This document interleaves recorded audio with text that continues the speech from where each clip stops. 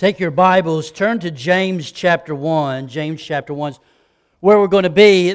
Wow, what a day of rain we've had. It's interesting, this past week we were talking about how unusual it's been. I think before today we were counting them up, and it was one out of the last 5 Sundays we only had one without rain, and now this will be 6, and so it's been crazy. But anyway, we'll be complaining about the rain not being around later on this summer.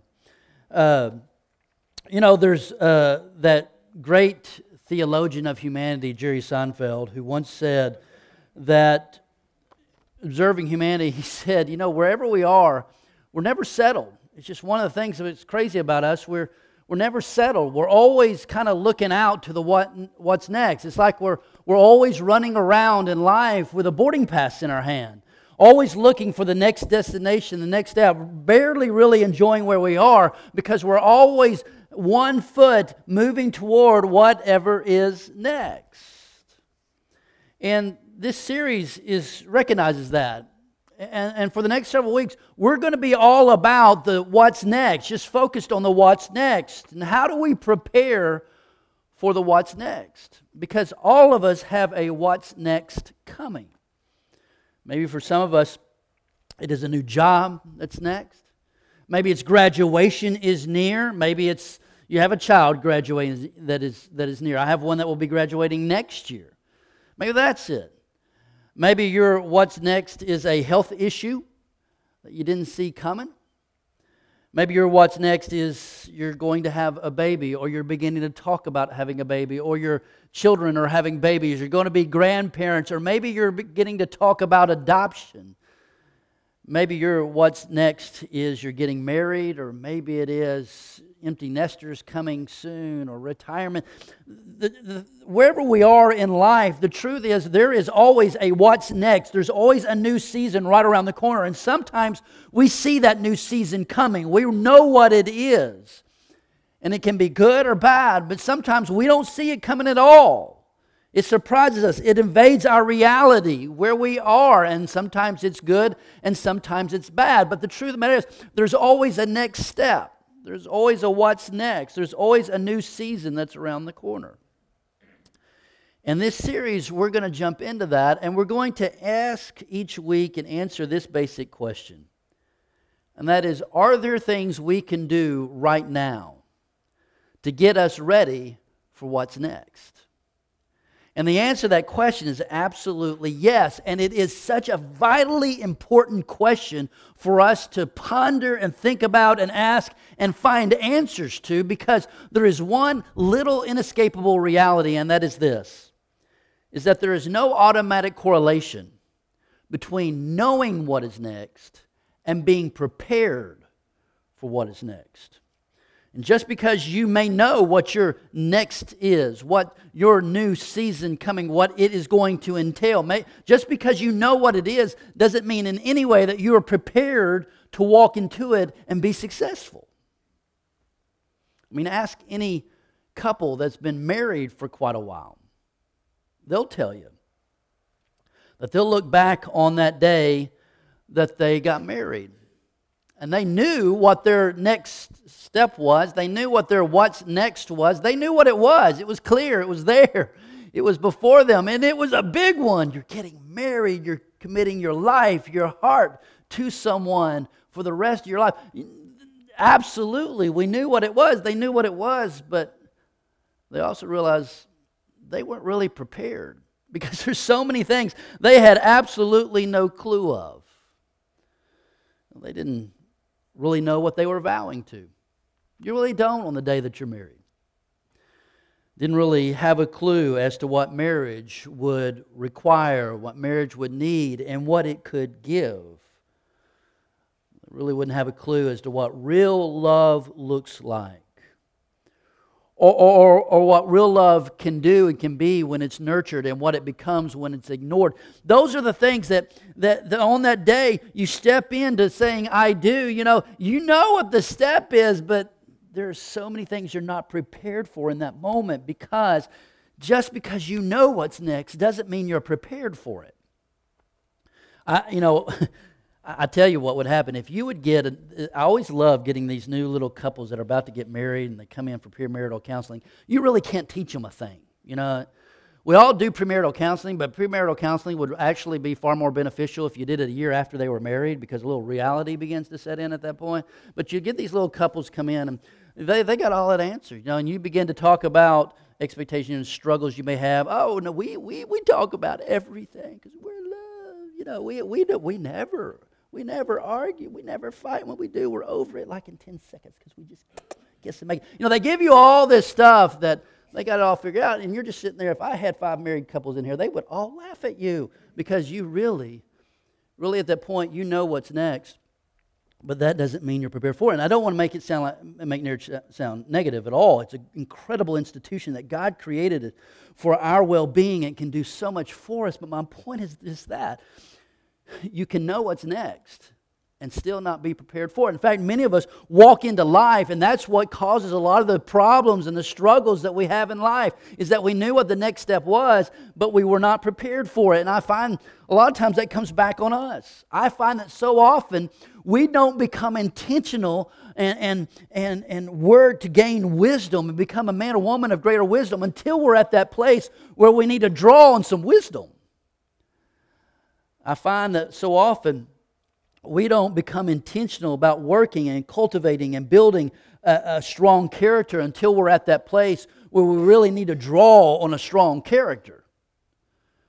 So often we don't become intentional and work and nurture faith until we're at that place where everything that we held on to for security and peace has been stripped away from us, and all we have left to do is to hold on to our faith. And the question is, will it be strong enough at that moment? So often we move into life, into what's next, and the problems aren't what's next. The real problem is we're just not prepared for what's next. And so this series, that's what we're going to talk about.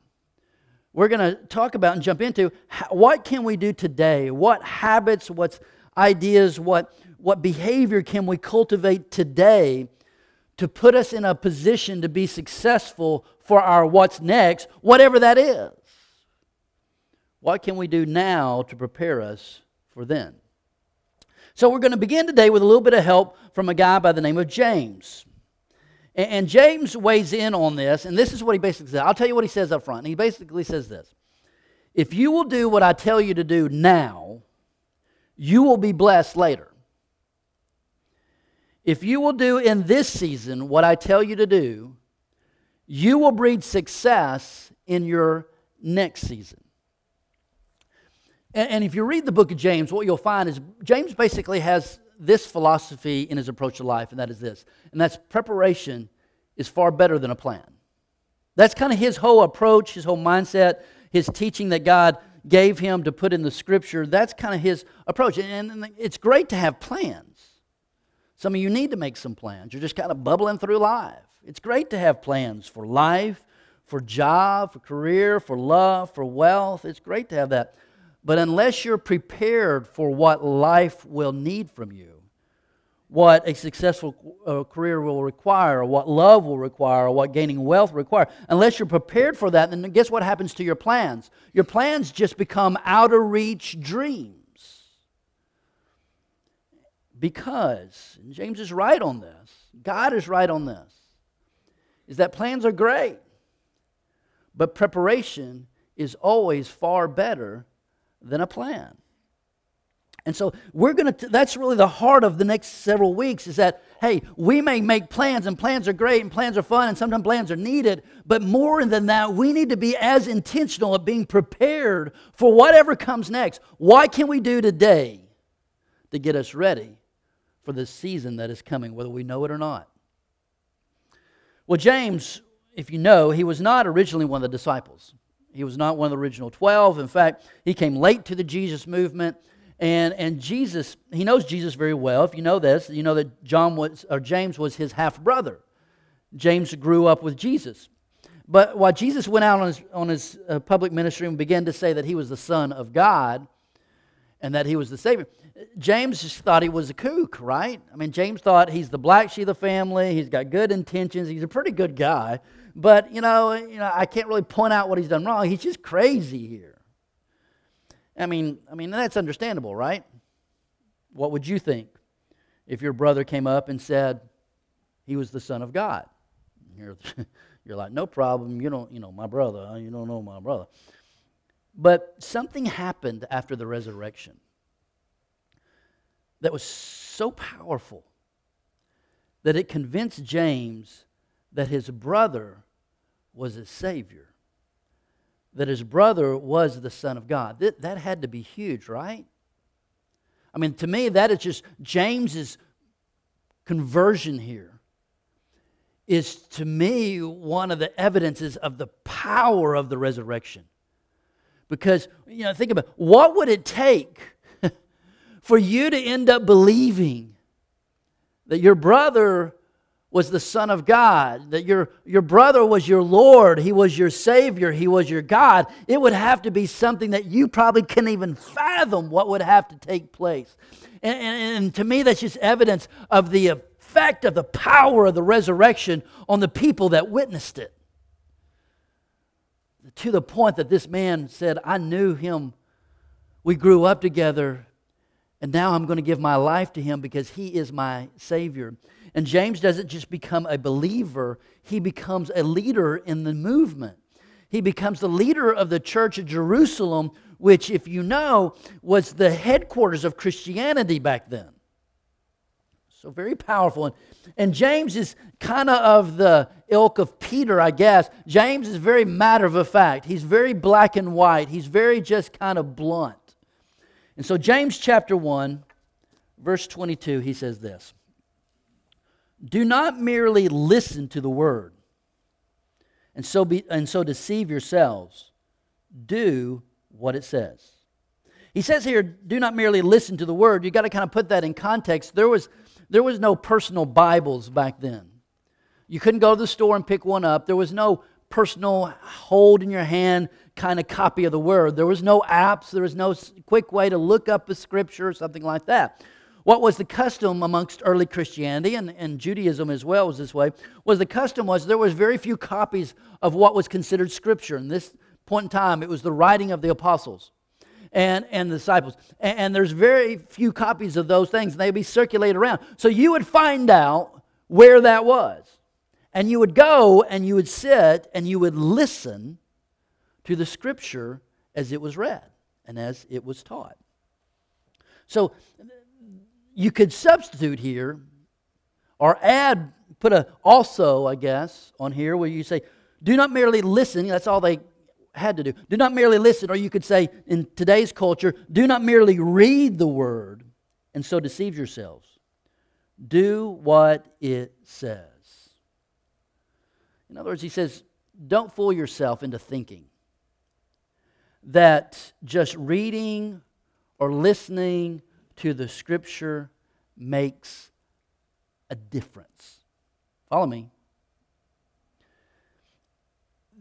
This is big because there is something in you and there's something in me that thinks that hearing and listening will make a difference.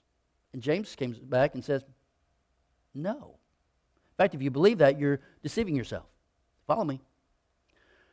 There is something in all of us that thinks that since I was in the room where it was talked about, where it was read, or where it was taught, it's because I was in the room and I felt convicted, well then, I'm different. Because I went to a small group and made some really good points, and some points were made and it impacted me and all that, we talked about and everything, and I left there just kind of feeling convicted or moved, well then, I'm different. I have an app, and I read the verse of the day every single day, and there are some times that I look at it and I say, woo, that's good stuff. And I end up closing out my app and going to work, and I feel like God was there. I felt moved. Well, then I'm different. You see, sometimes we think because we've read it, because we've agreed with it, and because it's moved us, we've been convicted or we've been made to feel some sense of guilt. Well, then that's evidence that I have been made different. I've been changed. listening and reading the truth is an essential first step. But lasting change does not come as a result of reading it, listening to it, and be moved by it. It doesn't.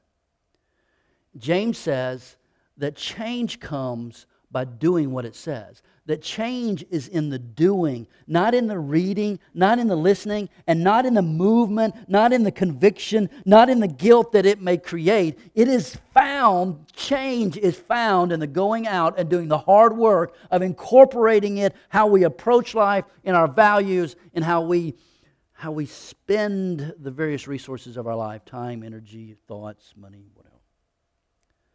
And he says, if you think that reading it and hearing it and being made to feel guilty and moved by it is evidence that you're changed, he says you're deceiving yourself. You're not fooling God, but you're fooling yourself. He goes on and kind of extrapolates on that in verse 23. It says, anyone who listens to the word but does not do what it says is like someone who looks at his face in a mirror and after looking at himself goes away and immediately forgets what he looks like. He says that listening and reading truth that convicts you, but you don't begin to do the hard work of cultivating it into your life and doing what it says. Here's what that's like. It's like you rolling out of bed, whatever time you get up in the morning, and you stumble on into the bathroom, and you turn on the light and look in the mirror and you go, oh, dang, you see what's there. And the hair's crazy, unshaven. You need a shower, you need a shave. Ladies, you need to put on that second face, if you know what I'm talking about. You just look what's there and you're just like, oh, wow, that was bad. That's bad. And you agree with it. You respond and react to it emotionally. Somebody needs to do something about that. And then you walk out and you put on your clothes and you go to work. You go to school. Sure. You saw what you saw. You saw something that wasn't pretty. You acknowledged it wasn't pretty. You admitted that was not good, that you reacted to it. Something needs to be done. You felt, in a sense, convicted by what you saw. But you just didn't do anything about it and just went on to work. You're not going to do that. You wake up in the morning and look in that mirror and hair's gone everywhere. I wish that was my problem. And you're not shaved. And you need to put on that second face. That's exactly what you're going to do. Because the mirror requires a response. The mirror requires, if something's going to change, you got to respond to what you see, not just feel bad about it, not just say, oh, dang, that's ugly. And here's the thing about it. In the real world, you don't get credit for just looking into the mirror. You roll out of bed, you stumble into the bathroom, turn on that light, and you see what's there, and you're like, oh, dang, that's nasty, and your hair's crazy, and all that, and then you go get your clothes on, and you head on into work. What's going to happen? The boss is going to catch you and go, whoa, hold on there, Buster. We're not going to send you in to meet with that client. And you respond, but I looked in the mirror. I felt bad. I really wanted not to look this way. I really felt kind of guilty of the fact that I was coming to work looking at this. I know there's something. I felt that I needed to clean all this up. You going to get any credit for that? No, the boss is going to look and say, well, that's great. You still look like crap, right? Get out. It's not in how you felt. It's not seeing it in the mirror. It's not reacting to it.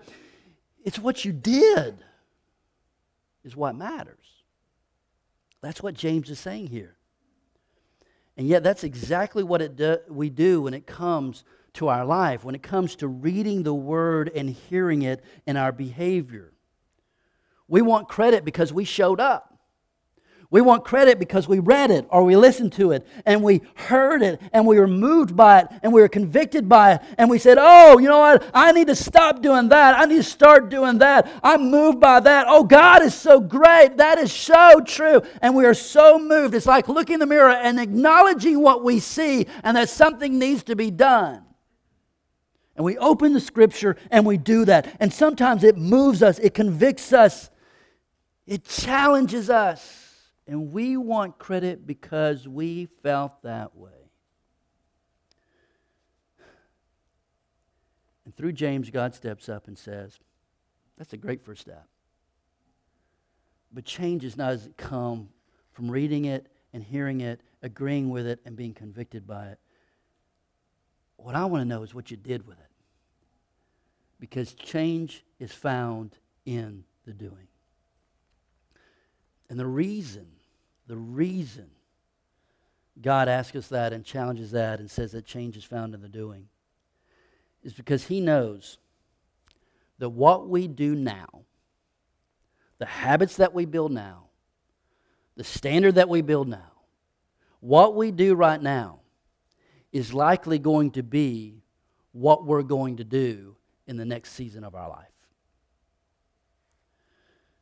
That next chapter that's coming. That the change we work on and make happen now is what we're going to bring into the next season of our life.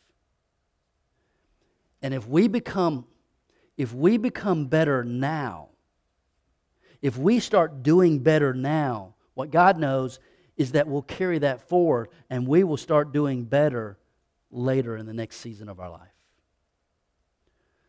So James essentially says, what you got to stop doing is that when I, then I kind of mentality of life. Now we kind of approach so many things in life, especially in the things that are in here that God challenges us to do that are difficult to do. We don't want to say no, so we do the when I, then I kind of thing with God. When I graduate, well, then I'll really become a good Christian because I'll have time to really pursue God and read these words and do the. Or when I make more money, well, then I'll give, or then I'll really work on being serious about debt. And when I get married, then when I get more time and I get this, when I get past this, then when I get my life right, then I'll show up at church, or then I'll get active.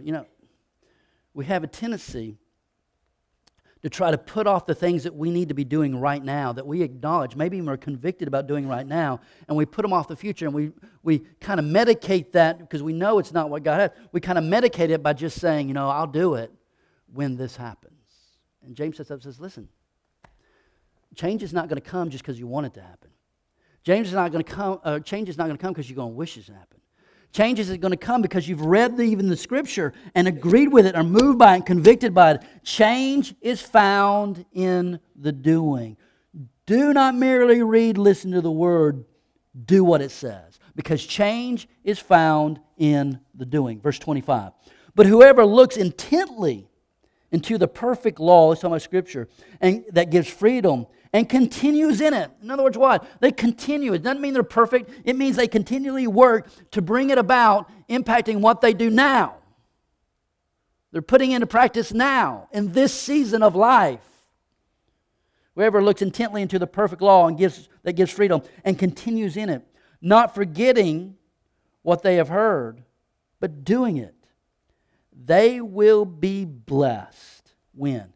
In what they do. It says here, those that look intently into the perfect law. The word intently there means someone who sits back and ponders how what they're reading and what they're moved by, how that intersects with their life and behavior.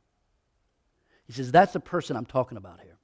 One that doesn't just read it, not just convicted of it, doesn't just agree with it, but one that when they hear the Scripture, their reaction is, I need to really think about how my life behavior now intersects with that verse, and what needs to be addressed, what needs to be encouraged, what needs to be discouraged, how that intersects with how I'm living right now. How can I put it into practice?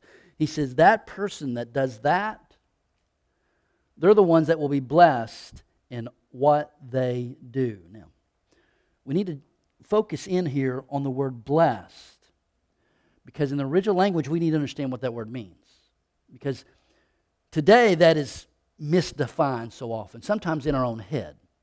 Because when we say that, we'll be blessed in what they do, meaning, well, God's going to bless us if we begin to do this stuff, and that means God's going to give us things, In our materialistic American culture, we think when we're being blessed by someone, they're giving us something. God's going to give us good things, maybe good days, maybe good things. God's going to do all these kinds of things. And sometimes it's in our own head. Sometimes that's taught to us. The televangelists that are out there, the Joel Osteens of this world, propagate that kind of thinking. You give, and they'll say things like, you give us, you send in 100, God is going to give you 1,000. And they use verses like this, we're blessed, God's going to bless you, and they define it in those terms. For the day that I meet one of those guys and have a conversation with them, with Joel Osteen, I'm going to tell him, listen, brother, I'm going to do your church a favor. And you don't, listen, I'm so humble you do not have to thank me. And here's the favor, brother. You're right. Give $100 to your church. God's going to give 1,000. I believe that. So right now, I'm going to do your church a favor. You give me $1 million, and we're both going to believe God is going to give your church $10 million because of it. And you can write that check and don't even have to thank me for it. I'll just take it in humility and go forward in Jesus' name. Hallelujah. But anyway, that's the kind of thought that they give that. The Greek word for the word blessed is much simpler. It's just the word happy. In the Beatitudes, blessed are those, blessed are those. You know what that word? It just means happy. It means that's a list of Beatitudes. You go back and read them. God is just saying, here's the things. When you begin to put these things into your practice, when these things become the kind of the framework of how you build your life, guess what's going to happen? You're just going to build a life of greater happiness. And he's saying this, that whoever looks intently, those that ponder, don't just hear the word, moved by convicted, but those who sit back and seriously ponder about how do I intersect the truth here that's convicting me with how I live now. What are the impacts? I cannot ignore it. I can't just be moved by it because change is found in the doing. Otherwise, it's just an emotional moment. How do I do that? And the person that sits and ponders, and that's how they look and react to Scripture. Those that do that into the perfect law of Scripture, which gives freedom and continues in it, that's how they approach life. Not forgetting to what they've heard, but doing it. They will be happier in what they do.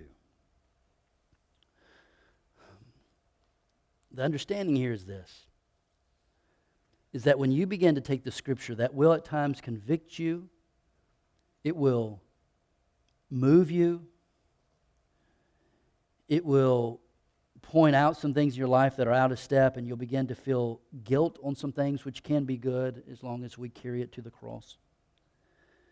When that begins to take place, and you don't just end there, but you know that change is found in the doing, and you begin to constantly ask, how is this going to affect my tomorrow? How is it going to affect, not in the future, how does it affect right now? What do I need to address? What does it address in my life right now, and what am I going to do about it? What James understands, what God understands, is that as you begin to approach that way, that it's found in the doing, you'll become better. You'll just become better. You'll become better version of you. And as you become better, you take that better version of you into your what's next. And all of a sudden, you start getting and doing better. And guess what happens when you start doing better? When you start loving better, when you start thinking better, when you start acting better, when you start having better values, better standard, better character, better faith, guess what happens? You become happier. And that's what God wants. Happiness is found not in just getting in and feeling better. Happiness is found in doing what it takes to you become a better version of yourself. And that is found in the doing, not in just the reading or listening. It's found in doing and being willing to understand that doing this is not what most people are going to do. They'll listen. Some will just reject it. Some will listen. Many will listen and agree and be moved by it. But the group that takes it to the next step and says, no, it's in the doing. Those that do that are a minority because it's not easy. It's not popular. Sometimes you have to walk alone. But we do it, and you know why we do it? It's because we know that it's in the doing we are changed. And when we are changed, we are changed into something better. And we bring a better version into us, into our what's next. And the end result on that is that we build a higher and more consistent life of happiness. That's what He wants for you. And that happier life later does not begin later. It begins now. It begins now, willing to invest whatever it takes to move your life to where it's not just agreeing, it's not just being moved by or convicted by the Scripture. It is going out and doing the work of doing it. That's how we prepare now for what's next. And preparing now for what's next is not always easy. And it's not a plan. Because it's better than a plan. Because plans are good. Plans are needed. Plans can be fun. But preparation is where we're changed. Preparation is always better than a plan.